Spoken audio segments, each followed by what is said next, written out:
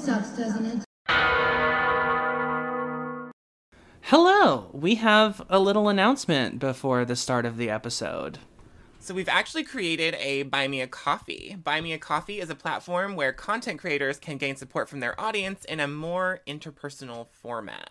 You can donate on a one-time basis or a subscription for a monthly fee. We love making this show for you guys so much, but it is quite a lot of work.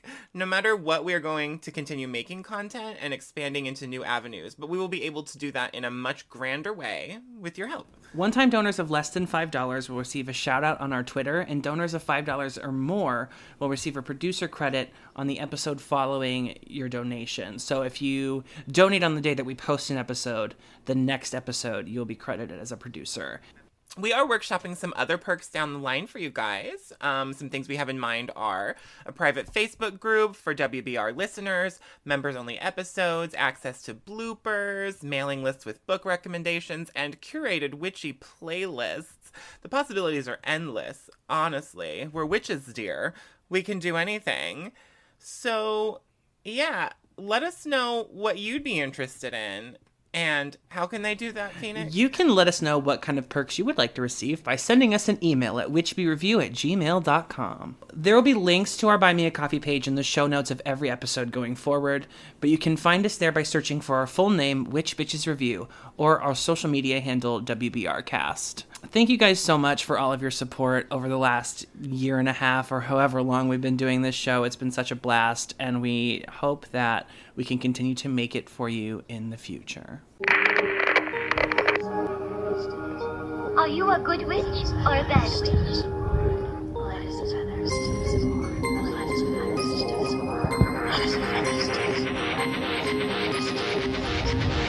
Power of 3 will set us free. Power of 3 will set us free. Power of 3 will set us free. Hello and welcome to Witch Bitches Review. I am a being of pure goodness and light, devoid of any evil whatsoever. Your angelic guardian, Phoenix Arcana Lightwood. And I'm your actual evil resurrected twin, born of pure human darkness from a horrifying ritual. I'm Siren Rex Fry. And this is the podcast where two actual witches analyze and review representations of witchcraft in media and pop culture. And surprise, we warned you. Today we are still talking about the Charmed reboot, and we're going to get into its second season today. According to IMDb, the highest rated episode of this season is episode 18, Don't Look Back in Anger, where Macy goes into one of two comas she will be in the show. She does do that a little bit. She sings a CeeLo Green song and discovers she has anger issues, duh, and that she met her mom in a very mysterious and dramatic way. You know, that was a good episode, though. It was a good episode. That is actually my favorite episode of this season. So this season overall has a lot higher episode ratings, despite, in my opinion, the story being a bit of a mess. But the average rating was around 7.1 for every episode. Which is much higher than that, 4.6 we had going on Yeah. in season 1. Yeah. Here's my overall opinion about season 2. I really did not like what they were doing in the beginning, and by the end of it, they brought me back in. Yeah. Like, the beginning several episodes were very rough, and I kept watching and hoping that I was wrong and that the show was not crashing already. And eventually I got back into it, and I liked it, but I wish that instead of doing what they did, they would have kept going in their original vein. I agree. They changed everything. They reformatted the entire show. And to me, this is the beginning of Charmed going from a reboot to just another formulaic CW show that was trying to be like Supernatural. And I could almost handle the drastic change if they had kept some of the elements from before, like if their book hadn't gotten destroyed, or if they stayed in Hilltown and had to hide, or no, because I like that because this season takes place in Seattle, and I think it makes more sense for it to be in a major city. So before we go any further, we of course skipped over the fact that this episode, like the other 4 episodes on the Charmed reboot, will be full of spoilers. Yes. Which you may have gathered from the fact that Phoenix just spoiled everything. Yeah, they changed the entire show. They changed the entire show. show. But this whole season is basically Charmed season 8 meets Buffy season 4 meets the later seasons of Supernatural when they have a base. Yeah, so what you said about a formulaic CW show, I think the biggest element of that is that in this season, so original Charmed was like the manor and the attic. And the Charmed reboot had those same things going on. This, though, in this season, we are given a command center. The witches have a command center. They call it a command center. Like it's the fucking just Power like Rangers. Yeah, it's just like Supergirl at the DOC. It's just like the Flash at Star Labs. It's just like the Power Rangers and Zordon's temple or wherever the fuck he is. It's just like... It's like Supernatural when they discover the Men It's of like, Letters yeah, bunker. It's like Supernatural in the bunker. Yeah, it's very that. What really gives me the Supernatural vibe to it is the fact that it kind of looks like the Supernatural bunker, first and foremost. And also that they start going a whole bunch of other random places to solve problems. Yes. With the command center comes this magical witchboard screen that creates portals where they can teleport to anywhere in the world to deal with a problem their witchboard has detected. So the setting of the show goes from Hilltown to being all over the place. Now, that actually doesn't bother me because, okay, let's be real. When you're watching, say, like Buffy or OG Charmed, the fact that all of these problems are all happening in the same city is a bit much. Now, Sunnydale has its Hellmouth mythology built in, so we can say, like, yeah, the evil is drawn here. The location is the point. Charmed is just like, San Francisco is a big city, and big cities are evil. Yeah. And, you know, Angel does the same thing with LA. Yeah. Let's be real. But Supernatural is at least correct in saying that, hey, it's not just this one place in California. It's actually all of America that sucks. Yeah, pretty much. Or, in the case of Supernatural, Canada. So, you know, Charmed Reboot Season 2 gets us going all over the world because there are magical problems all over the world. Which makes sense, because there are actual problems all over the world. Yeah. Not just in California. So there's that. Something I do want to say about the command center, though, is I actually think the set design is really cool. And I think being the set designer of the Charmed Reboot Command Center was probably a lot of fun. Oh, Because yeah. They do take the superhero command center trope and they make it really witchy. And I think the set is cool as balls. The set is amazing. I don't have a problem with the fact that they, like, got a bigger budget and wanted a new set. That was, like, really cool and, like, gave them this ability to go other places. I have mixed feelings about it for that exact reason, because I think the concept of the command center is lame, but I think the execution of the command center is awesome. Which is almost the opposite of what normally happens, which is actually kind of interesting. Because normally I like the concept of stuff, but the execution sucks. Yeah. You're right, it is very opposite, because I love the command center. I think it looks amazing, but I don't like what it represents for the direction of the show. Exactly. And this is the start of them. I feel very much like this is the start of the sisters losing their humanity and not really being a part of the world anymore, which is something about the original Charmed that I really liked. Yeah. Yes. Even though some of the original sisters' career paths were a little fanciful, they were still part of the real world. And that's not happening in this season. They're taken completely out of the real world. We almost have this, like... I mean, I feel like there's an oppression metaphor going on in here, though. Right? Like, they're in hiding. Their identity is what is endangering them. So there's very much an element of, like, they are oppressed for being different, for being minorities, and they are in hiding for fear of their lives. And, I mean, that happens to people... for sure, and this is a very interesting metaphor to get us there, but that's kind of what it felt like to me. So let's go over how everything changes, like everything from season 1 that is stripped away, like in the first 15 minutes of the episode. So the sisters are attacked, and during this attack, their Book of Shadows is destroyed, and as their Book of Shadows is destroyed, it opens this portal, and they're like, oh, well, obviously we have to go through this now because it came out of our book, and what else are we going to do? We can't fight without it.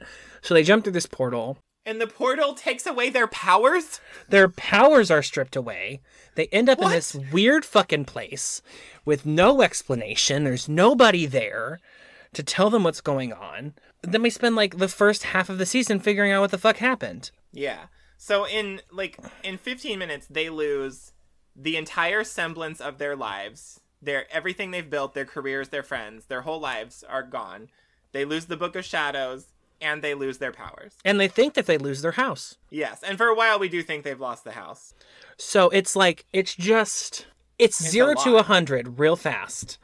It's literally just like, this is season 2, we're changing everything.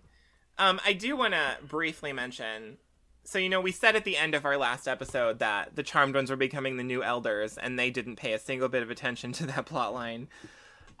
They did for a hot second. So what we've learned is that Mel is the only one who's being an elder, and that Macy and Maggie are, so over it and not interested at all.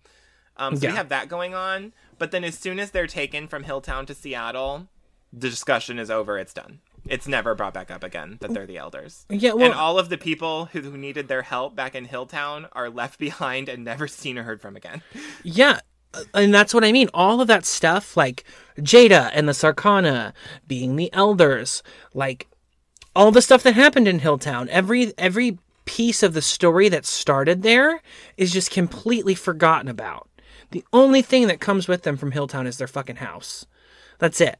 Which shows up in an empty lot and is cloaked behind a spell of invisibility so other people can't see it. Which lets us keep the set of the house, but it does, like Phoenix said, it removes them from the world.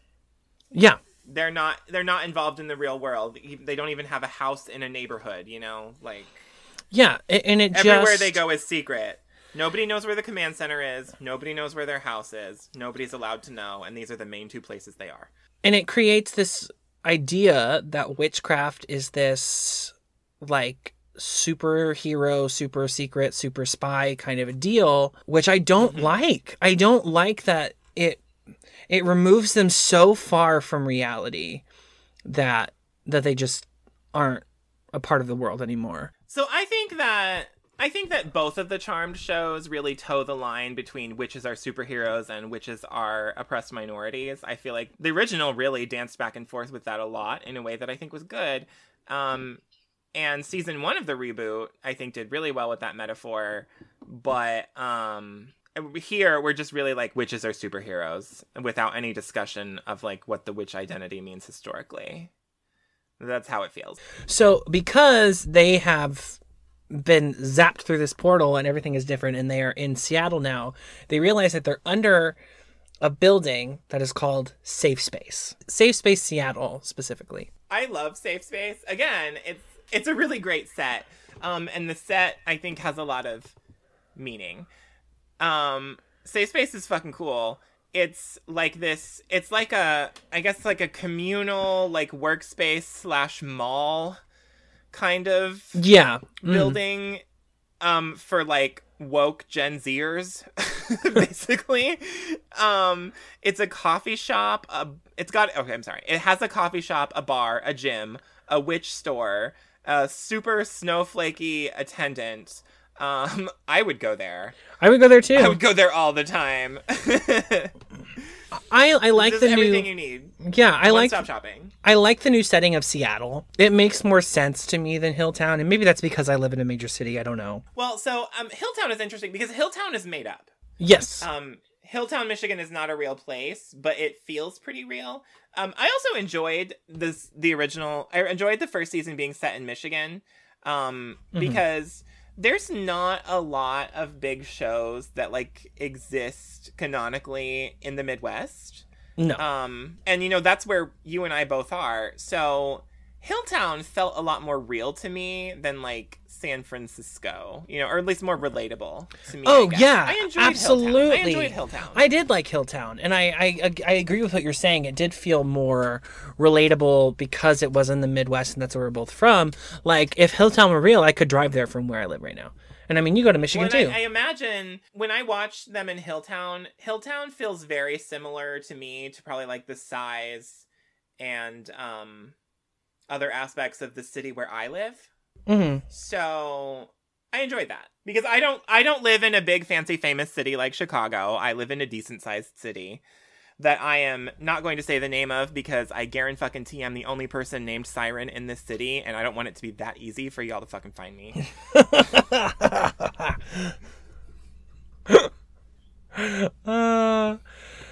Anyway, But with the new setting, we also have some new characters to introduce. We meet Swan, who is this tiny little Asian girl who is just full of woke snowflake realness. She's just serving. Swan is woke snowflake realness. I love Swan. It kind of seems like you love all the new characters. I think you're correct about that, actually. No, I really do enjoy Swan. Swan toes the line between, like, mockery and self-aware comedy for me, because Swan makes fun of, like, fragile snowflake young people while also making them seem awesome at the same time. And I'm so there for that. I'm so fucking here for Swan. Fuck yeah, Swan. You are also here for Jordan. But before we move on to that, we don't know this yet. We don't learn this until season 4. But Swan is also a queer woman of color. Yes. Yes. We do not learn that she's queer for another 2 seasons, but she is. So there's another one. And guess what, guys? She don't die. She don't die. She doesn't get possessed one time, but she doesn't die. She does. But also that probably had to be the most fun that actress had on that show. Can you imagine being the actress who played Swan and you're just very like, you're like an NPC basically Yeah. for the entire time. You're just a minor supporting character. Swan was kind of set dressing rather than a character for a long time. Yeah. Let's be real. And then suddenly she gets to be possessed by a murderous witch and she goes all fucking out. Yeah. So I love that too. I'm sure that actress had a great time doing that episode. Yeah. We love Swan. We also both really love Jordan.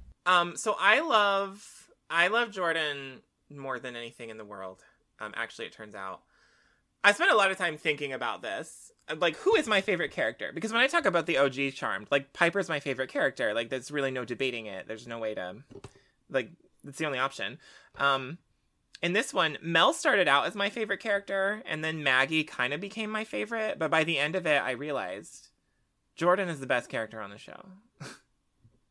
Yeah. There's nothing about him that I don't completely love. He's beautiful, he's smart, he's elegant, he's strong, he's talented, and he's also cursed by a witch. And he's also, like, sensitive. And through Jordan, we get to explore these issues of, like, black masculinity. Yeah. And, like, how he can't be too emotional, but he can't be unemotional. Like, these lines that he has to toe as a black man to, like, both be a man, be who he is, but also, like, be allowed to exist in the world without repercussions. There's a lot of discussion of that with him, and I think every single bit of it is so tastefully done. None of his dialogue is, like, it's not, like, contrived or trivial or repetitive.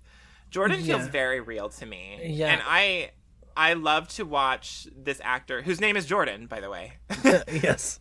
Jordan is played by Jordan Donica. So there's another actor whose character's name is the same as theirs. I just think he does so well with everything they give him. I'm obsessed with him. And to Phoenix's point, this is not even the main point, but it's relevant. He's gorgeous. So beautiful. He is gorgeous. If I met a man who both looked and acted like that, I would plant his penis so far up my asshole that it would never come back out. We haven't talked about sex very much in the last couple episodes, so I'm glad you brought that up. Do whatever you want to me, just don't leave me ever. That's my opinion on Jordan. Yeah, I love Jordan. I think he's wonderful. He's a great addition to the cast. And also, like, you talking about his writing not being contrived or repetitive, the writing is a lot better this season. A lot better. And I know what you're saying, but I really didn't think that it was bad in the first season. I did. Oh, okay. Well, I'm sure there were moments, But for the most part, I enjoyed it. The dialogue in the first season specifically was just not great. The story arc was wonderful, but I think a lot of the character interactions and the way that they spoke to each other in season 1 was really terrible. We're regressing a little bit, but I just have to say that I focused a lot on Mel's dialogue in season 1, and she and I are the same kind of bitch. Yes, I know. Because the way that she talks to people, like she's better than them and knows more, like, it's very me. You know, I didn't want to talk about this because I didn't want to make fun of her. Because I don't want to slam this show very much because it gets so much hate already. But the way that Melanie Diaz says the word witch, I just cannot get over. Oh, yeah. We definitely skipped that. But there's that part in season 1. Phoenix and I talked about this at length. Where she says, "You're a witch? You're a witch? You're a witch? Oh my god, she's a witch!"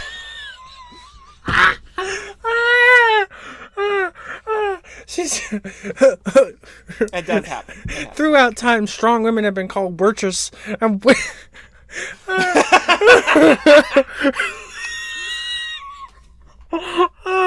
it's just so bad.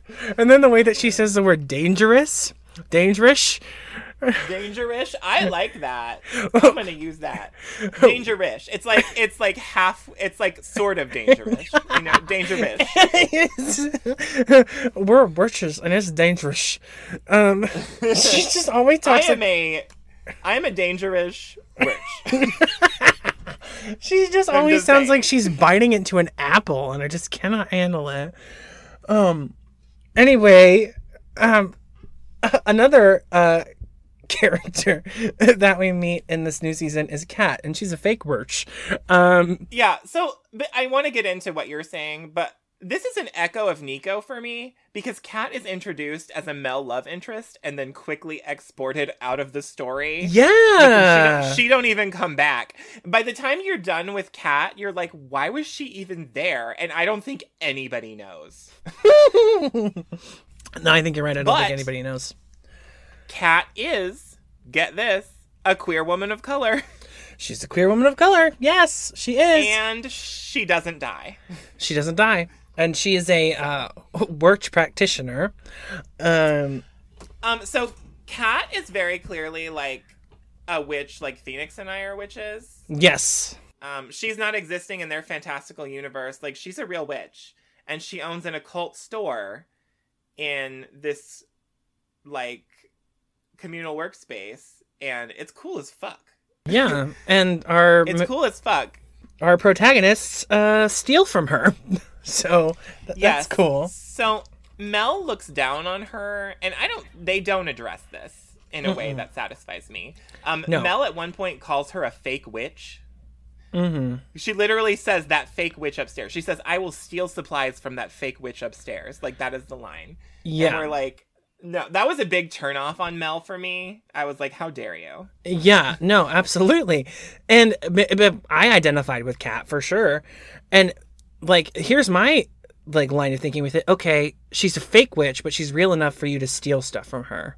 Yes. So she looks down on Kat, but also she uses Kat multiple times. It's revealed that Kat is a medium. Mm-hmm. And that Kat can commune with the dead, which literally Kat gets in contact with their mother Marisol and uses the information to save their lives. Yeah. Which, okay, no big deal. Kat also helps Mel figure out how to start to get her powers back, which results in a psychiatric break on Kat's part, which is what exports her out of the story, of course. Yeah. And so she can do all of that, and she can be exploited for your gain. But she's not a real witch. She's a fake witch. Fuck off, Mel. So, the treatment of that sucks. Now, we also learn that Mel is in fact attracted to her, and they kiss and everything. Mm-hmm. But it's, I don't know. It's not dealt with well. The Kat storyline is not dealt with well, and I really feel like, I don't think they knew what they were doing. No. with her. Well, this whole They season, didn't know what they were doing with her. for a good portion of the first part of this season, they don't really feel like they know what they're doing. I feel like it's like episode 6 when Kat leaves, and she's in like every episode until the point where she's done. Mm-hmm. When she left and didn't come back, like, I really was just like, not only do I not know what the show is doing, but neither do they. It took so long for them to get to a story at all. But, you know, again, in an echo of season 1, did they remove Kat from the story because they decided they liked Ruby better? I mean, probably, yeah. Because I feel like Kat had to leave to make room for Ruby, which is Mel's next girlfriend. And you notice that Mel is only attracted and is interested in long-term connections with other witches. And because, like, they got rid of Nico, and she immediately started dating Jada. Then when Jada left, then she started being interested in Kat, who was a witch. And then when Kat left, she started dating Ruby, who we didn't know was a witch, but turns out that she's a witch. Mel just really likes being a magical creature slut. So... Well, and that definitely gets explored later. Spoiler. Yes, it does. Yeah, no, you're right. This is definitely a foreshadowing to season 4 arc, for sure. Because she's a witch and she feels so powerful, she doesn't feel like she needs to be a part of the real world as much, especially in season 2, because she really leans in hard on being a witch and that being all of her life and her being powerful. Well, yeah, so for Mel, having her powers removed becomes a vendetta for her. We haven't, we really haven't doubled down into what the story of season 2 is, because I think we're talking about aspects. But so when the witch powers are removed, it's revealed that Macy has a demon power. Thankfully, she's the only one with a power, which is so Prue to be the only one with power. Like, yeah, come on, Macy. It's Jesus. so Prue of you, Macy. But Macy, because her witch powers were removed, but her demon powers weren't, even though they come from the same place. Wrap your head around that. But yeah, so Macy can throw fire, and Mel and Maggie can't do shit. Mel is so upset by this. Mel is like refusing to be powerless. Mel is the one going on a quest to figure out how to get their magic back. Like, Macy's fine. She's like, I can throw fire. This is actually probably even better than what I did before, so I'm fine. And Maggie is like, well, I'm thinking about getting a job and a boyfriend. Mel is like... Mel wants her power back now. It's a huge story arc. It puts Kat in danger and gets her out of the story. Mel is all about getting her power back. Mel is about proving to other people that she's not powerless. Mel is about trying to prove to people that her fanny pack pull of potions is cool. So, honestly, there's a lot there. So Mel gets so focused on her witchcraft, which is not a bad thing. That's not a bad thing to be interested in and want to devote your life to. Lots of witches do. It's just like the way that she does it for me is so like, I'm going to be better than you. And I don't like Mel as much this season. I can tell you what I think about it. I think it's relatable as fuck. Yeah. Because if I'm going around acting like I'm better than everybody and they need me, and then suddenly I have nothing to offer, it would be my entire priority of my life to find a way to have my power back and be useful again. Yeah. Like, being in the situation she's in terrifies me. When their book got destroyed, I was so wholly upset. Because you watch the book burst into flames and be destroyed. Oh my god, that's terrible. Anybody who out there who's made their own Book of Shadows knows that that's a fucking nightmare. Oh my god, right? Yeah. Yeah. That's like hours and hours and hours and hours and days and weeks of your life destroyed. A destruction of your own self-created heritage, basically. Yeah. So that's awful. So no, I fully understand the way that Mel acts in this season. Mel is definitely me. We haven't really discussed that. I mean, obviously Mel is me, but Phoenix, which character is you? I know which one you like, but who is you? Who is Maggie? Maggie is me. Maggie is you. She's got parent issues. She's really emotional. She's kind of high maintenance. She's a little extra. And I mean, she's not like season 2 to 4 Maggie is me. Season 1 Maggie is not really me. You weren't a sorority girl? No. I mean, I have kissed another girl's boyfriend before, but really that was the only thing I identified with them. None of them really feel like me because there are things about each of them that I can identify with, but because they're, you know, people of color, there's so much about their experiences that I cannot relate to, and especially because they're women of color specifically. It's hard for me to like find anything that I can be like, I identify with that. But I definitely get what you're saying, because Mel's journey is very much about reclaiming her power and reclaiming her witchcraft, and that making her feel more powerful, which I think as queer witches is something we can relate to. So I do relate to Mel in this season, but I think that Maggie is a lot more relatable to me in season 2. So obviously, I acknowledge that I'm not a woman of color. I'm not. Yes. I wasn't trying to like tell you that there are things about that experience that I will never understand, of course. But that aside, Mel is the character. Mel is the most relatable character for me that I've ever seen on television. Like, watching Mel on TV makes me feel so represented in a way that I cannot think of any other character I've ever seen making me feel. Oh, I love that. It's true. It's honestly what I think of her. And it's why I love the show and find it so valuable no matter what else about it. I've never seen a character like Mel before. I think she's incredible. I can agree with that. I don't think I've ever seen a character like Mel before either. But honestly, we've very rarely seen characters like Macy and Maggie either. I think Mel just resonates the most with me. But well, because I mean, her experience is your experience in like, yes, you know, what she does and how she thinks and what she feels about certain subject matter. Like, that's very relatable to you, and I can see where you would identify with her for sure. I hesitate to say that I relate to Harry the most because he's boring. I feel he's like okay. I feel like maybe. Oh God, I feel like Abigail a little bit is kind of me too. I can see that. Which brings us to our next point, Abigail. Abigail Kane. So let me tell you that Abigail Kane was the breaking point at which Phoenix and I decided that this had to be 4 episodes. Do you know that we were going to try to do the entire Charmed reboot in 1 episode of our podcast? That was our original plan. Can you imagine? I told this to Princess Jenny from Hey Adora podcast, and she laughed at me and called me ridiculous, basically. And no, she was right.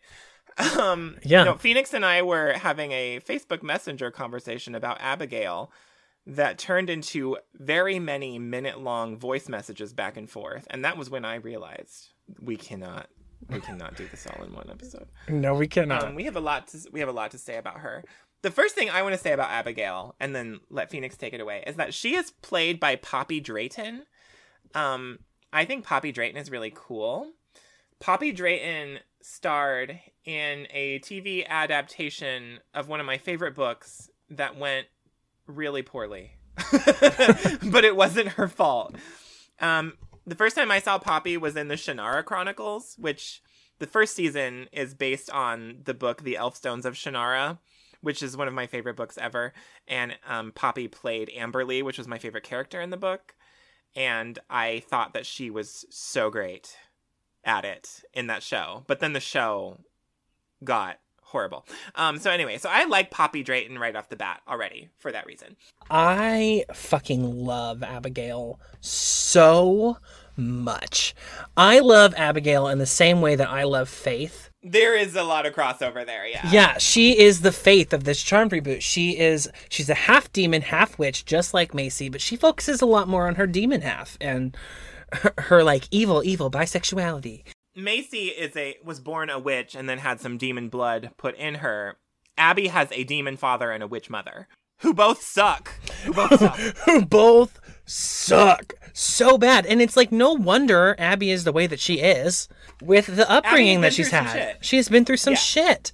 She's been through some shit. Listen, oh, you know what? I take back what I said about Maggie being me. Abigail really is me because I had shitty parents too, and I turned out to be a chaotic witch too. So, you know what? So is that why you got so defensive when I was criticizing one of her storylines? I mean, maybe. I love Abby. Because I'm going to do it again. So she's complicated and she is evil for an extended period of time, but she is the anti-hero in the way that like Catwoman is an anti-hero. Like sometimes she's a little naughty, but she'll help out. She'll do her thing. Abby is good and evil. I think Abigail achieves what Parker and also Cole in the original tried to, but could not. Yes. And you know what needed to change? Needed to be a woman. Yes, Abigail really embodies struggling between good and evil, walking in both worlds. Like, she's got that down, and we get 2 seasons to explore what that is like for her. And the other thing is that she's fabulous. Yes. She has on like amazing fashion, and she's so witty and bitchy. Yes. And that's me. Yeah, so that's hard not to like, obviously. She is white, but she's also bisexual. So we have another queer woman who doesn't die. Yeah. But I do have some opinions about her bisexuality that I would like to get out there, because I've been thinking about this trope for a while. I don't know if this is officially the trope name or if there is a trope for this, but it's just something I've been thinking about. And in my head, I call it evil bisexuality. And what this is to me is when you see a character on TV who you're supposed to know is bad, and they're also bisexual, and that is explored not in a way to explore what bisexuality is, but sort of like as a flavor of their evil, almost as a signifier of their evil, or at least a signifier that they don't have any rules to follow, or they are cool with moral gray areas. Like, they'll fuck a man or a woman, just like they'll either save you or kill you, you know? Like, it's that sort of thing. Mm-hmm. And I really feel like that's how Abby's bisexuality is portrayed, at least at first. I can agree with that. It's like that. Some other characters that I can name, Maze or Mazikeen in Lucifer. She has seriously some evil bisexuality going on. And I love Maze, but that is the way her bisexuality is portrayed, in my opinion. Is that it is a flavor of her evil, her chaos, her lack of regard for the rules. This one's a little more subtle, but you already mentioned it, because the next thing I was going to say was Faith Lehane from Buffy the Vampire Slayer. Yes. Faith's bisexuality is coded under network standards, but it's very there. Oh, yeah. It's very, very there. And it is deliberately portrayed in concert with her journey into evil. So she's like, but Buffy, I want to scissor with you. Then she just, like, kills a bunch of people. And that just goes to show what being horny and gay can do to you. I think a lot of my thoughts about this trope originated while I was watching Lucifer, because Maze is the clear example, but Lucifer himself is also bisexual. And I know that the Lucifer is a show about the redemption of the devil, but what are we saying when we say Satan himself is bisexual?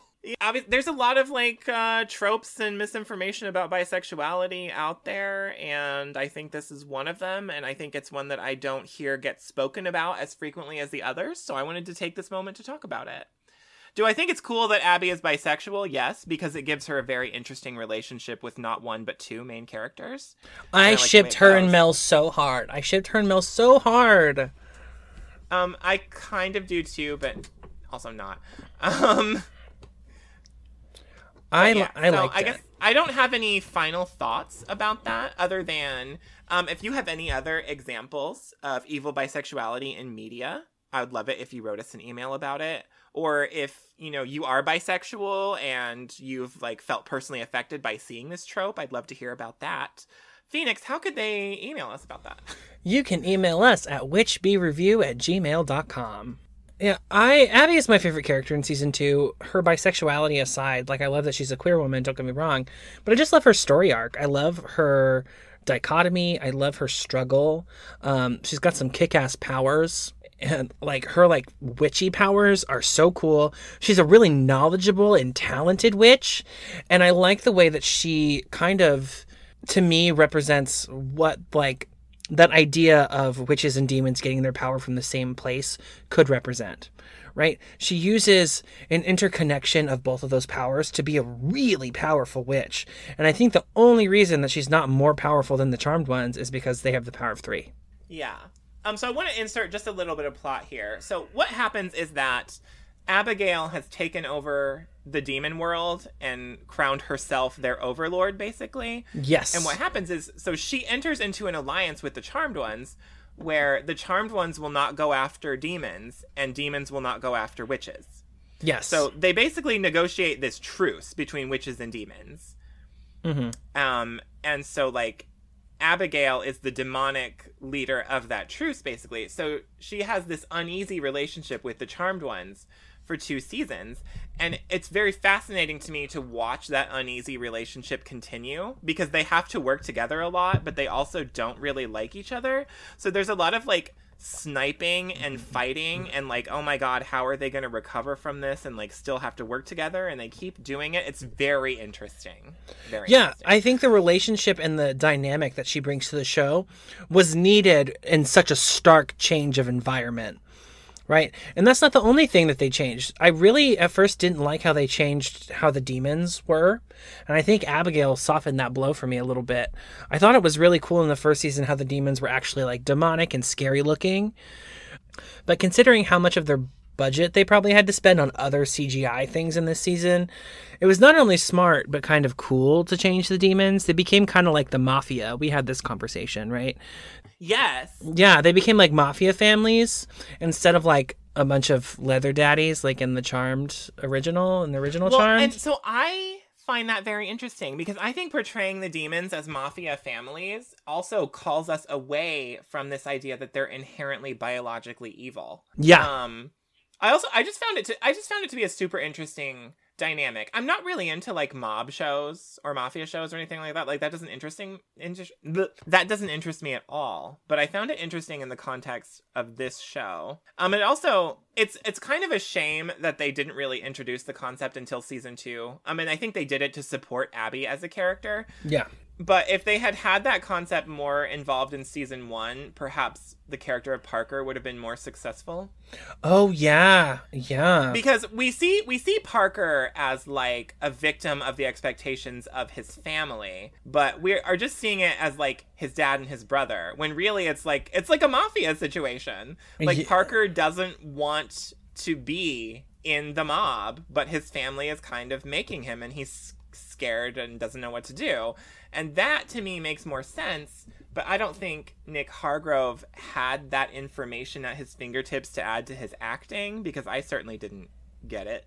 I feel like this element would have made his character in season 1 much more successful, and I feel like this element makes Abigail's character much more successful.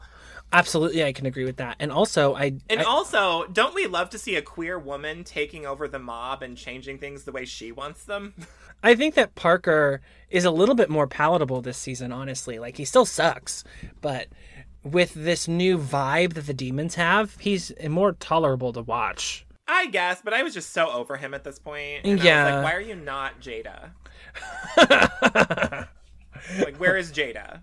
That's what I'm asking. This mafia situation deal also alleviates the need for them to come up with new ideas and designs for demons all the time, but still incorporating, like, variations with the different kinds of families and key differences in what their, like, attributes are.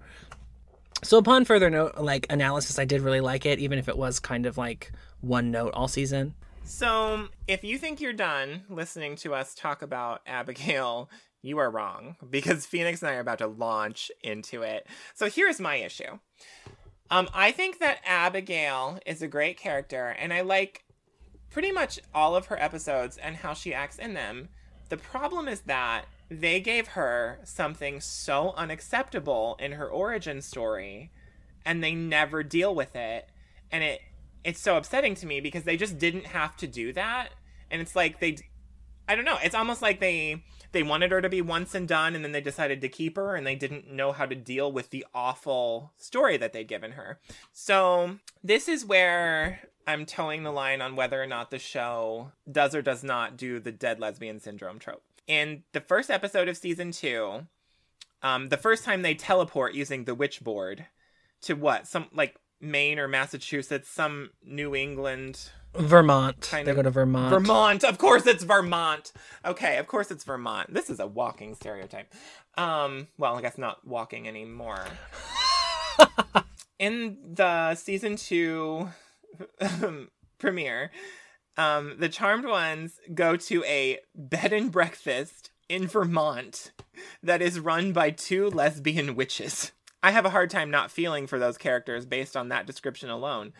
These 2 women have been brutally murdered, and the Charmed ones find their corpses. And it's later revealed that their 14-year-old niece was staying with them, and she has been kidnapped and sold to demons to be killed. Yeah. So that is what has happened there. That's pretty fucking horrible, right? Yeah. And then we find out, do you know who did this crime? It was Abby. Yeah. It is so bad. And she says, so we learn that Abby was being hunted by the Faction, which we will get into a little bit later. The Faction is the big bad of season 2. Abby was being hunted by the Faction, and she thought she was retaliating against the people who were attacking her by killing these innocent women and selling their niece into demonic slavery. I don't buy that. But that's what happened, though. Well, that's the excuse she gave, but it's just it's terrible. It's like, I just want to remove this aspect from the show because I think that it is so bad.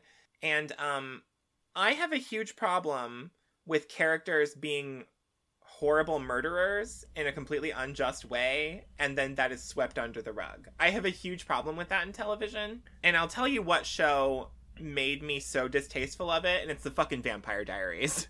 I cannot stand the Vampire Diaries for this reason, because literally everyone on that show has murdered someone who did not deserve it so unjustly and brutally and painfully and horribly, and then we're still just supposed to like them. And I've never seen the Vampire Diaries, so... And I don't want to because I think it's kind of lame. No offense to the people that do like it. I know that it's a popular show. I mean, the CW has like 57,000 fucking spinoffs of it.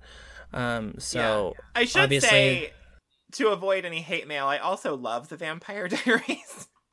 But I hate it. You can hate mail me if you want because I don't like the Vampire Diaries. Yeah, so I get what you're saying, and I don't disagree with you, right? I don't think that it was a necessary part of the story, but it doesn't make me dislike Abigail.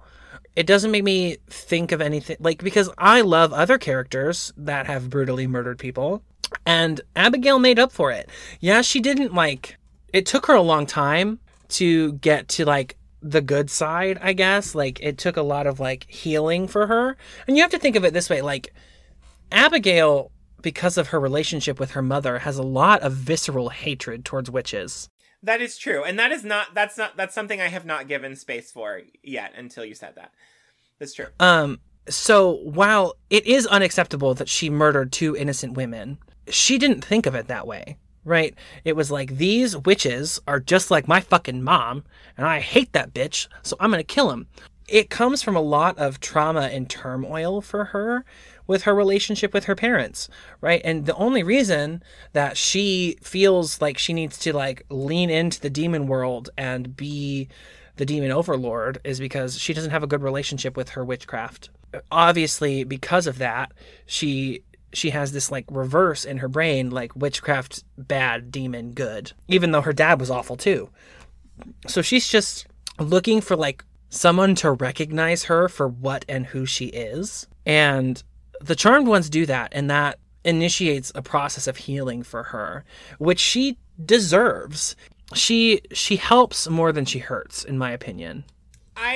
So I think that her character growth and redemption arc is successful. I just think that this little bit undermines it completely, because yes, she does redeem herself and become a better person, but I don't think you can make up for the brutal murder of 2 lesbians going about their daily lives. That's just not a concept that I can accept.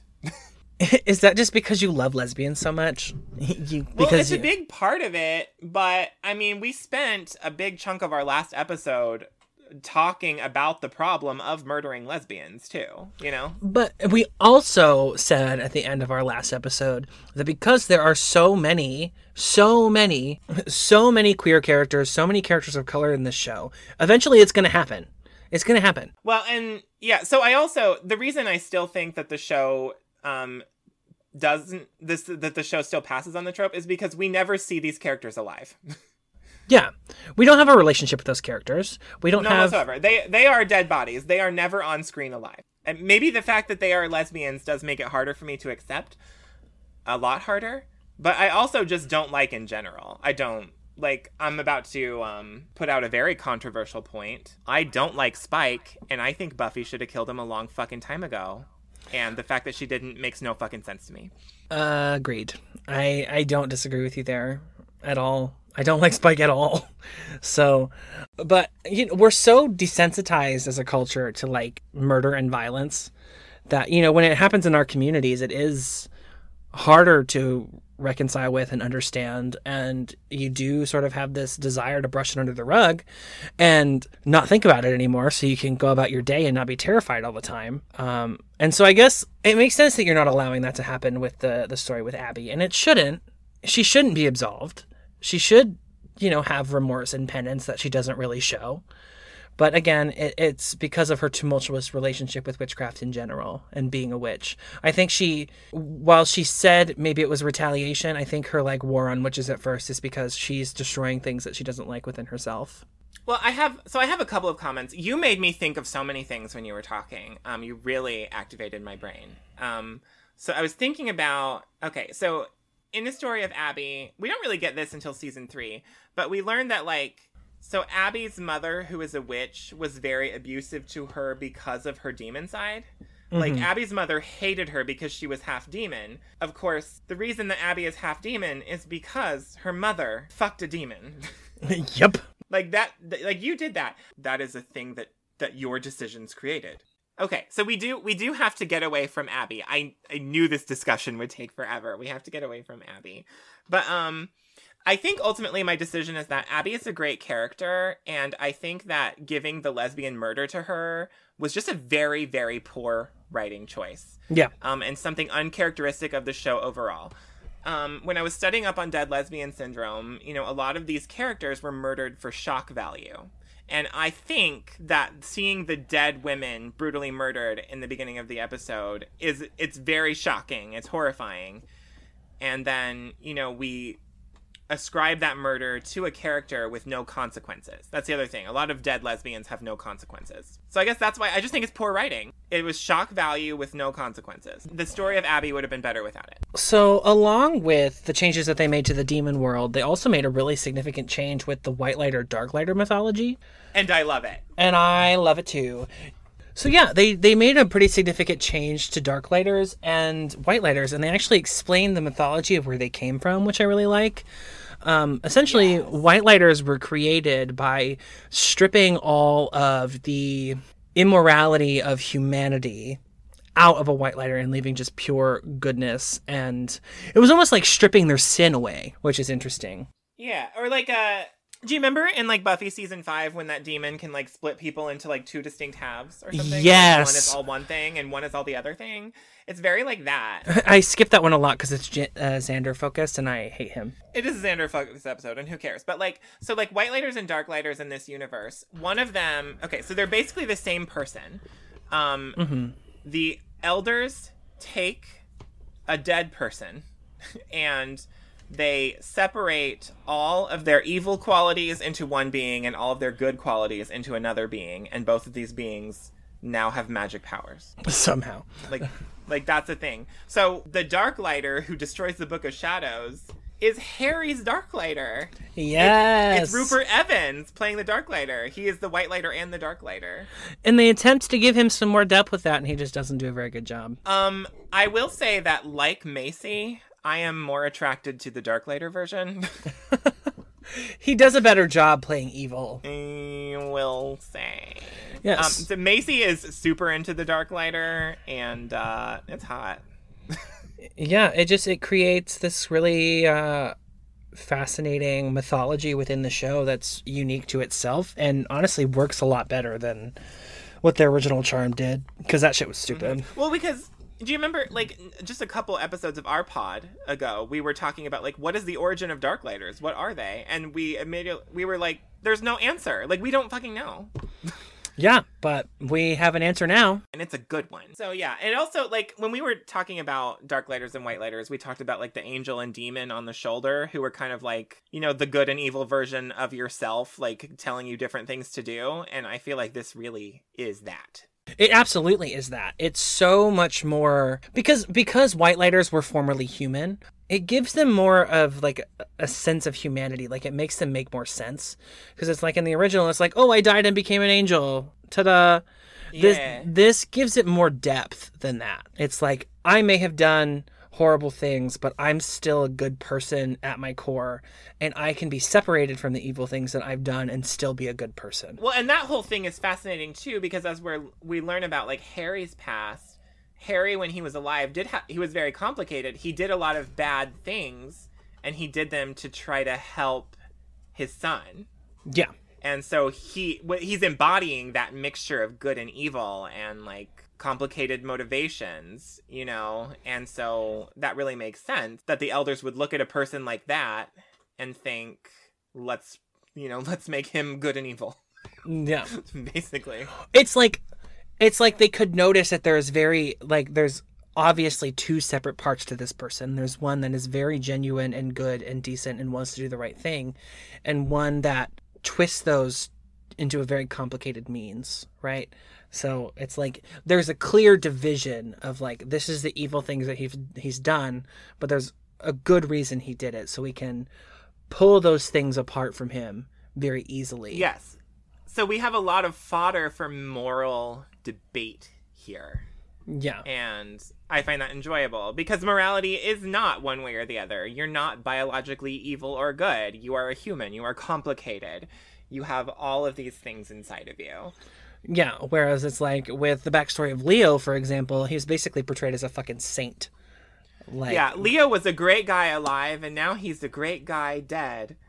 And isn't Leo so great? And there's no humanity to him, really, until, you know, much later when he fucking goes... Leo is probably one of the least complex characters ever, actually. Yeah. The Dark Lighter is working for the big bad of the season, and they are after magical creatures to try to absorb the source of their power, which comes from this random fucking thing that is not the source of all evil or the flame of magic. It's black amber. Yeah, so there's a lot of new complicated mythology that I am still having trouble following. Yeah. It's like we haven't done a lot of our segments in this in our conversations about the Charmed reboot because it's a lot harder to do. It's like, what are we talking about? I don't even know what's going on. This bullshit's made up. Yeah. So we're going to try and parse out the Black Amber Big Tree mythology, but it's pretty unclear. Well, it's magic. It doesn't have to make sense. Yeah, thank God for that. Black amber is this like goopy black substance that starts like seeping out of this spot in the floor of the command center, and then they're like, what if we touch it and we get our powers back? And what if that works for everyone but Mel so she can continue to be really pissed? You know? Yeah. And it's connected to this giant tree in a secret room of the command center. What does the tree do exactly? Well, the tree is I kind of associated it with like the tree of life. The middle is here. It's the physical world. The roots are the underworld, and the branches are the overworld. And so it's like a connection between realms, which is why it's magical. It is the connection from the spirit world to ours. Yeah, and well, I love the tree of life and what it represents, and I also I'm a really big fan of trees in general. Okay, Evan Hansen. Yeah, I don't know what that means, but I do like trees. I fucking love them. So I'm cool with the tree. You know, I think like the command center, the big tree is a stupid concept, but a cool set. Yeah. Well, the thing You is, know? amber is a sap. It's like a tree sap resin. That's what amber is. And if the tree is a physical connection to the essence of magic, then it would make sense that the sap would also contain the essence of magic. But that doesn't really make sense with the whole source of all evil thing from just like last season. Yeah, so I guess since we're talking about the big tree, I guess we have to talk about the revelation at the big tree, right? Yeah. So there is a complete revamping of the myth of the Charmed Ones that takes place mid-season 2, and we like it. Yes. We like it a lot. Yes, we and do. It happens at the big tree. Which character is the one who guards the tree? Not Inara, not Ashanti, but the other one. I can't remember her name. Okay, so it's Ishta, Inara, and Ashani. So it's Ishta. Yes. Okay. All right. So back to our actual talk. Okay. So at the big tree, which is in the command center, we meet a character named Ishta. She is the guardian of the tree, and she reveals to us that Mel, Maggie, and Macy are not the first Charmed Ones. To which a lot of us were like, yeah, we know, because This is a reboot. because we watched the original show, and the only thing on my fucking Twitter is people bitching about it. I have to wonder how much complaints about the reboot influenced the decision to include this, but I also just think it's cool. I think it's really cool. It adds like a vampire slayer mythology to it almost. Like It does a bit. Yeah, so what we are told now is that there have been several iterations of the Charmed Ones, always 3 of them, and it always ends in an event they call Destruction of the Sisterhood, where one of them dies. Mhm. And they're like, well, fuck. So this is pretty huge, and it's a great homage to the original, really, because, Prue died Prue did die. in the Yeah. original. And they're acknowledging that just because the Vera sisters are the Charmed Ones doesn't mean that they're the only Charmed Ones, which is a little bit of an acknowledgement that the Halliwells are relevant, but I think it also is a slap in the face to all the people who said that the Halliwells are the only true Charmed Ones, which I think sucks, honestly, when people say that. I don't like that. I don't either. I don't like it at all. And, I did not know when I was going to get into this, but I've decided that I'm doing it now. Here's the thing. The argument I see online that the Halliwells are the only true Charmed Ones and these ones are fake. So you're telling me that the only real witches are the white ones and the brown ones don't matter. They're not real. They're stupid. Like, that's what I hear. Yeah. And in the 4th episode of this series, we are going to get more into the racism inherent in that. And I am perfectly aware as I'm saying this that some of you listening might be very uncomfortable with me saying that a dislike of the reboot is created partially by racism. But I'm saying it. And I'm not saying that you're racist if you don't like the reboot, but I am saying that a lot of dislike for the reboot is racist. Sorry. It is. That's fair. That is fair. And I will continue to explain reasons why at a later date, but I almost don't even feel like it's necessary because I feel like I've outlined it pretty clearly. When you're saying the white ones are valid and the brown ones are not, that's racist. Not sorry. Yup. I don't care what other arguments you dress it up in. I'm uninterested. Yeah. So saying that there are multiple Charmed Ones with the legacy of destruction opened the door immediately to include the Halliwells, which is an opportunity that they just didn't take right away, which is almost understandable considering that, COVID happened and the world ended and their season got cut short. But I like the mythos that the Charmed Ones are cyclical. I think it's great. I think it's great. So let's talk about that. Let's get into our myth taken for this episode. Wrong. I can't think of a million reasons. You're mistaken. Untrue. You're mistaken. That is not correct. Welcome to You Must Be Myth Taken, the part of the show where we call out the wild inaccuracies and misrepresented figures, features, and creatures in mythology. So I didn't prepare anything to say for this, but I want to talk about the Power of Three specifically and how it's connected to the Charmed Ones and what they do with it in this show in comparison to what they did in the original. So what I really like about the reboot's interpretation of the Power of Three is that it actually fucking does something. There's a story. There is a mythology behind what the Power of Three is. The original, I don't think ever quite nails that. No, it doesn't. And so we learn in season 4 that the Charmed Ones were created. They didn't just pop up out of nowhere for no reason. The Charmed Ones were created by all the tribes of magic coming together and sharing their power with three sisters in a time of great need. And this cycle continues, and we learned why it continues and why they're reincarnated and why it always goes down the same road. But what I really like about this is that the power of three does something. It gives them an energy. It gives them a force. They activate it in a different way. And it's not just this, like, random concept that these three witches have and can use at random whenever they want. It's an energy that they can only harness together, and that amplifies their powers and can, you know, shoot out of their hands. And it's like a real tangible visual thing, as opposed to whatever the fuck the original did. Yeah. Do you know what this made me think of is this actually calls back to an Egyptian myth a little bit. Ooh. Tell me. Yeah. I know, right? Okay, so the reboot Power of Three, just to reiterate, the 9 tribes of magic, whatever they are, came together and they each imbued a bit of their power into these 3 sisters. Well, I think the point was into one being, but then it worked better with 3 or something. I don't know, it took 3 people to hold it. It was so powerful. I don't have all of the names correctly in this because I heard this story a long time ago, so I'm sorry. But there is an Egyptian myth where there was a grave threat and none of the gods could handle it by themselves. So every Egyptian god came together and they imbued a little of their power into one being, and together they created a female deity who I want to say is Sekhmet. I'm almost positive that I'm right about that. But of course, if I'm not, please email us at witchbeereview@gmail.com. But anyway, yeah, so there is this story where all the gods came together and imbued their power into one being. And I do remember that it was a bunch of male gods made of woman. Very Vampire Slayer.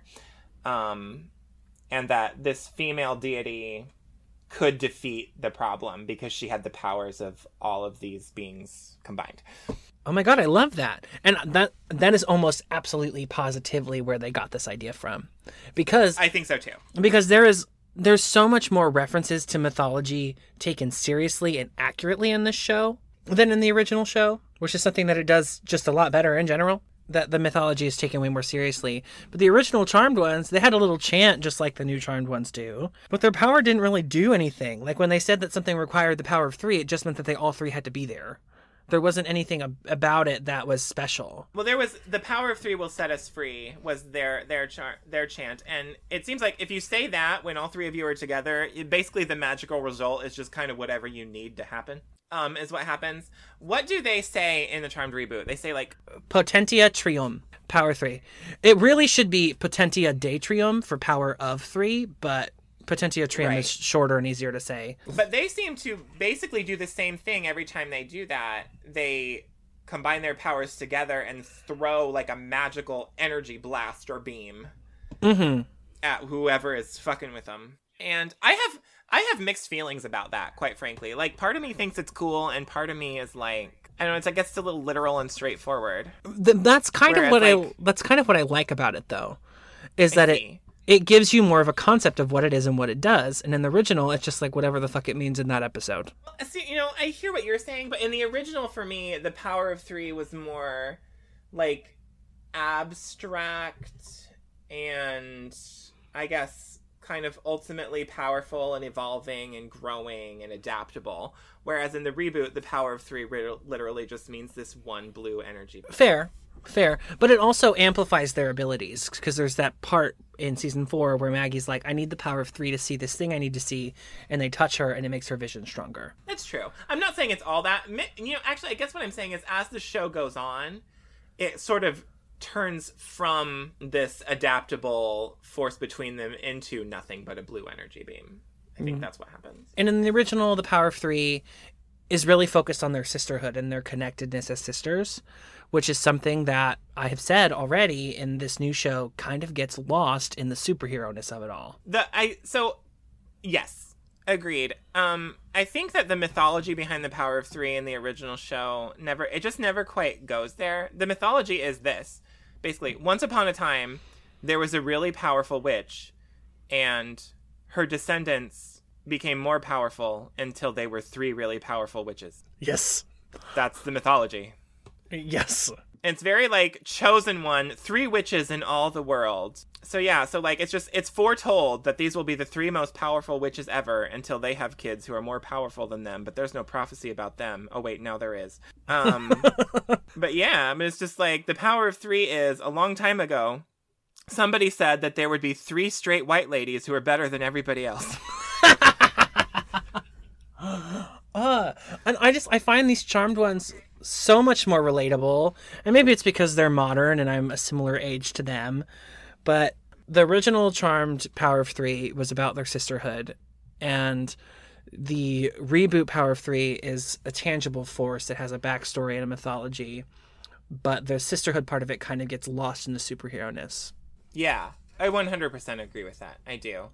I think just the one thing I'd like to add before we end the Myth Taken segment is that, like, I especially, but both of us, have just, like, kind of trashed the original a lot. And it's not because we hate the original. Obviously, we love it because we, like, built a fucking podcast on it. So, like, don't at me.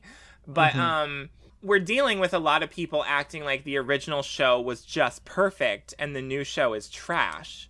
And neither of those things are true. Yeah. If your hatred for the reboot is in some way motivated by thinking that the original show is perfect, honey, no. Okay. Yep. You're gonna need to do a rewatch, and lucky for you, there's a resource that can explain to you all of its problems. It's called Witch Bitches Review, available wherever you get your podcasts. Yeah, so we learn that the faction is run by 2 characters that are really rich white people who are pretty much the source of all the world's problems, honestly. Julian Basically.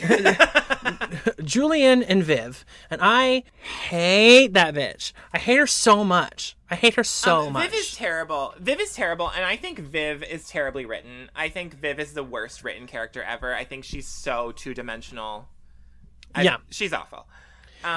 I think the Conqueror should have been Julian. I think that would have been a little more compelling because he was a little more compelling. Yeah. He wanted to save his sister, but, like, get over it, Julian. She's dead. Yeah. So we have a lot of concepts going on right now that I guess we should define. So the original Charmed ones were created to battle the Conqueror. Viv is the second coming of the Conqueror. The Conqueror is a being who sucks up all magic and becomes too powerful and destroys magic entirely or destroys everything because they've taken all the magic. So Viv is that person in the modern era. Yes. And her nephew, Julian, is a love interest of Macy's. The only good thing I can say about Julian, because this is not his best role by any means, but is that he is played by Eric Balfour, who you might know from the pilot episode of Buffy and also from this show called Haven that I really enjoyed. And I think Eric Balfour is so fine. He's hot, So yeah. fine. He's really hot. I like guys with nice arm muscles and big noses. Fuck yeah. Yeah. But he's not good in this show. He redeems himself, but he is hurting a lot of magical creatures in the pursuit of science, which is just something that never goes well. Well, it's all portrayed like he didn't really understand what was going on. He's been brainwashed by Viv, blah, blah, blah. Everything, all of the blame for everything is put onto Viv. For everything that Julian's been part of, it's all put onto her. Mm-hmm. Like, Viv is the two-dimensional big bad and the scapegoat at the same time. And ultimately, spoilers, Viv kills Julian. I found it so incredibly unbelievable.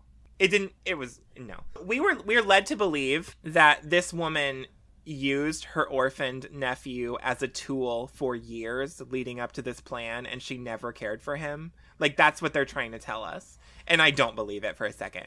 It's bullshit. I think that, well, truthfully, what happened is they ran out of time. They didn't have enough episodes for the season, and then they got cut short. So they really didn't have enough. They didn't have a full order in the first place, right? They ended up having to finish season 2 and season 3. It still would have gone like this, though. Yeah. It still would have been exactly like this because, season 2 got cut short by COVID. Mm-hmm. It ended at episode 19, and the first 3 episodes of season 3 are the finale of season 2. Mm-hmm. So, okay, I guess a typical season is 22 episodes. So maybe if not for COVID, they would have had 1 extra episode to deal with it. Mm-hmm. But that's it. Like, they were still down to the wire anyway. Yeah, well, the thing about that, and that's a mistake that this show makes a lot, is, like, they just don't, a lot of really pivotal stuff gets skipped to further the plot. A lot of stuff that could make the show a little bit more multifaceted and more dimensional gets skipped because they have to get to the big bad of it all. They have to figure out the problem and solve it instead of, like, really giving these characters time to deal with the things that they go through. Viv is the worst villain and the worst character. Yeah. In the show, for certain. Nothing about her makes sense. It's very poorly written. She's not realistic. She's not relatable. She's not identifiable. It's a terrible character. It's a terrible character. Yeah. Yeah. It's a terrible character. You know who's not a terrible character, though? Ruby. I love Ruby. So I wrote in my notes that Ruby was the 4th queer woman of color on the show, but I don't even think that's correct anymore. I think it's more than that. It is, yeah. I think I've lost count. But Ruby is a queer woman of color who doesn't die. She doesn't die. You wrote in the outline that she just doesn't want to be a witch, but it's more than that, really. It's obviously more complicated than that. But I thought back to one of the discussions we had about Piper, where you said it's so annoying when there are characters who just don't want to be special. And there's always a character who's special and doesn't want to be. And for me, that was Ruby. Sorry. It is. But she's in witness protection, just like the Charmed ones ended up in. But she's not annoying about it. She's not annoying about it. She's like, I was in a lot of danger. I didn't like it. And I got out. Here's what I will say about Ruby, is that Ruby's whole thing is that she sets clear boundaries about not being involved with the witchcraft. She's decided for herself that she's done with it, and she sets that boundary with Mel, which puts Mel off a little bit. And things happen that lead Ruby to let go of her boundary and get involved, and it doesn't go well for her. And that's why she sets up a hard boundary again and breaks it off with Mel for good. So good for Ruby and her boundaries. I think Ruby's a boss-ass bitch, and I really like her, and I think she's got cool powers. But it's cool that she doesn't want to be a witch. So the whole crux of this season is kind of opposite from last season, which is a little annoying, honestly. It's magic versus science, whereas last season they worked together a bunch. Yeah. But in season 2, I kind of like it. Science is like the antagonist, it's a really common trope in fantasy media, if we're being honest. Like, I think that pretty much every fantasy show I've ever watched has done it at least once. It has. And it does make me think a little bit of Buffy season 4. Yeah, absolutely. For sure. It makes me think of that. But I think it's different this time because we have Macy to balance it out. Mm-hmm. Because so the misuse of science with catastrophic effects is a trope that is backed by some real world events. You know, like that's what's going on here, because science used poorly can do horrible things. Yes. Did you know that killer bees are not natural, that killer bees were genetically engineered by humans and they never existed before that, and now they kill people in a horribly painful way? No. Did you know that? I didn't know that. Yeah. Human scientists created killer bees, and now they are out of control and cannot be stopped, and they just exist. Jesus. True story. So, science used irresponsibly can be very bad. Yeah, and I think that's the point of this. Yeah, that's the whole premise. Just like how magic used irresponsibly can be very bad, as we learned from Viv. Right. So that's why I think that this storyline hits different, because we have Macy, who like embodies the balance of magic and science being used in tandem, and Viv is misusing science to misuse magic. Yes. And that's reason 82 that she sucks. So yeah, that's the crux of this season. This is not my favorite season of the show by any means. I like season 3 a lot more. And I liked I'll talk about this when I get there, but I like season 4 the best. Spoiler. Really? Okay, you know what? I want to do this because I love doing stuff like this. Rate the seasons in order of best to worst. Rate the seasons in order from best to worst. Best, season 1, then season 4, then season 3, and then season 2. I was gonna say the exact same thing. Yes. Yes. True story. Season 2 is the worst one. This is a terrible season of this show. There are parts of it that are great, but there are parts of it that are really, really terrible. Yeah, so I mentioned earlier that, like, they really threw me off liking the show in the beginning, and then by the end of it, I was, like, back invested in it. So the fact that the show got cut off at episode 19 by COVID was, like, very, like, emotionally fraught for me, because I had just started to really like the show again, and I really wanted to know what was going to happen, and then they were like, JK lol, ending on not even a cliffhanger. It wasn't even a cliffhanger. It was just unresolved. It was a real episode 19, you know? It was a real episode 19. God damn it. So, my kill of the day is... kill of the season, Phoenix. Oh, sorry. It's kill of the season, and I do expect you to make a new jingle, just so you know. Oh, God. So there were a lot of deaths this season, some more problematic than others. I think my favorite kill of the season is Rosemary, because that bitch is dead, Julian. My kill of the season is, I mean, it's season 2, because it was cut short before it was done. It had miles to go before it slept. And they just left me hanging for like a year and a half, because fuck you, COVID. That was a shitty thing you did, like being a pandemic and everything. Kill of the day. I don't really have a rating, because this was kind of a crappy season. So if I was going to rate it, I would call it crappy. That's my rating. It's crappy. Wow. That's pretty straightforward. We don't normally do that. Huh. I don't even know what to rate season 2. Season 2 was all about dashing my hopes and then falsely renewing them. Dashing through the snow.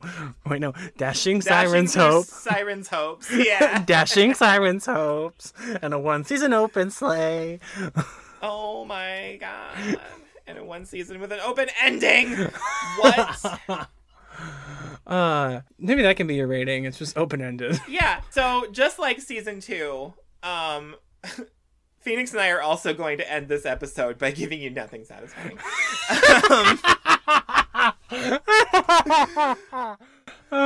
Phoenix, where can the people find you? Oh my god. Oh, this is backwards. You can follow me on Instagram at Phoenix Arcana Lightwood. You can follow me on Twitter at Phoenix Arcana _. You can follow this podcast at WBRcast across the board. You can follow my new show at Who Died Pod on all social media platforms, and keep an eye out for that wherever you get your podcasts very, very soon. Siren, what about you?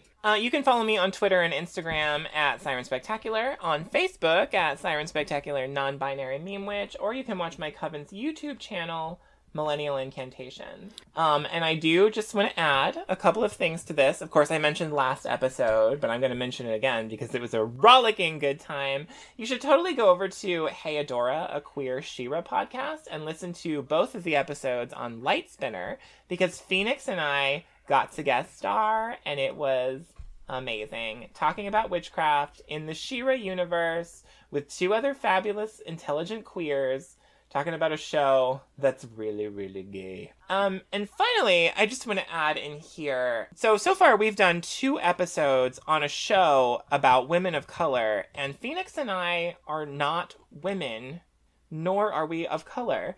So, like, we are not, like, the ultimate important opinions here. You know, I think our opinions matter, and I think we're hoping to persuade some of you to give the show a chance. But ultimately, I'd like to hear from some of our listeners. If you are a queer woman of color, or a witch of color, or just have any other background that's relevant and different than ours, and you've watched the show, send us an email at witchbereview@gmail.com and tell us what you think, because I literally want to know. All right, all you unfinished television seasons. I know there are a lot of you. Until next time, keep on witching. And bitchin'. Bye. Bye. Ew, why did you do that? Are you a good witch or a bad witch?